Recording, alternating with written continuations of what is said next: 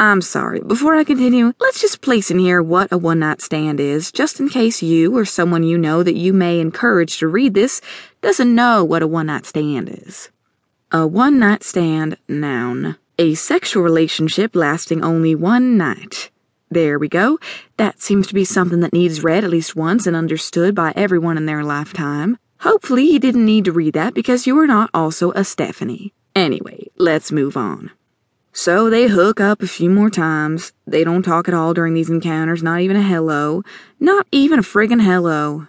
More of a red flag to the non-believers of one-night stands that this was only destined to be a one-time only thing. On with the story. So they kept hooking up and Stephanie starts developing feelings after a month or so. I know that I wanted to punch her directly in her throat as soon as she admitted it. Why would you allow yourself to be around someone who doesn't have anything to say to you? Why would you allow it to happen for over a month? Gosh, some people, I swear. Well, this is what she says happens after she develops feelings. So I was sitting on the edge of the bed. She was kissing my neck. I was trying to concentrate on what she was doing to me.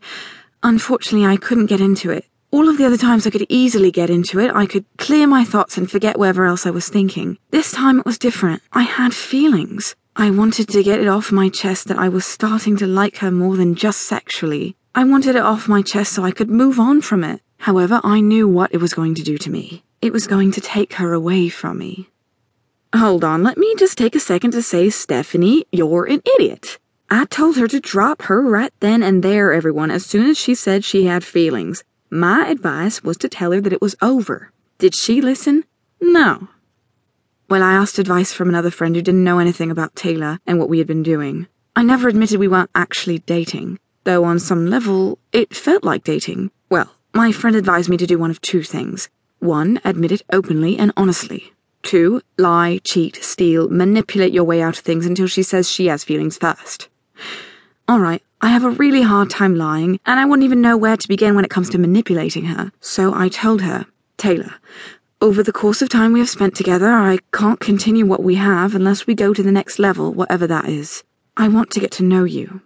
As you can guess, she stayed silent. Actually, not only did she stay silent, but she also left my place without saying a word. She friggin' told her. Oh boy, Stephanie, did I want to throat punch you even more.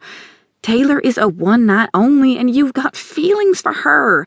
What an idiot. Red flags are being thrown from every direction and what did you do? You fall for her. It's like you were begging to get hurt by the first person who got close to you physically.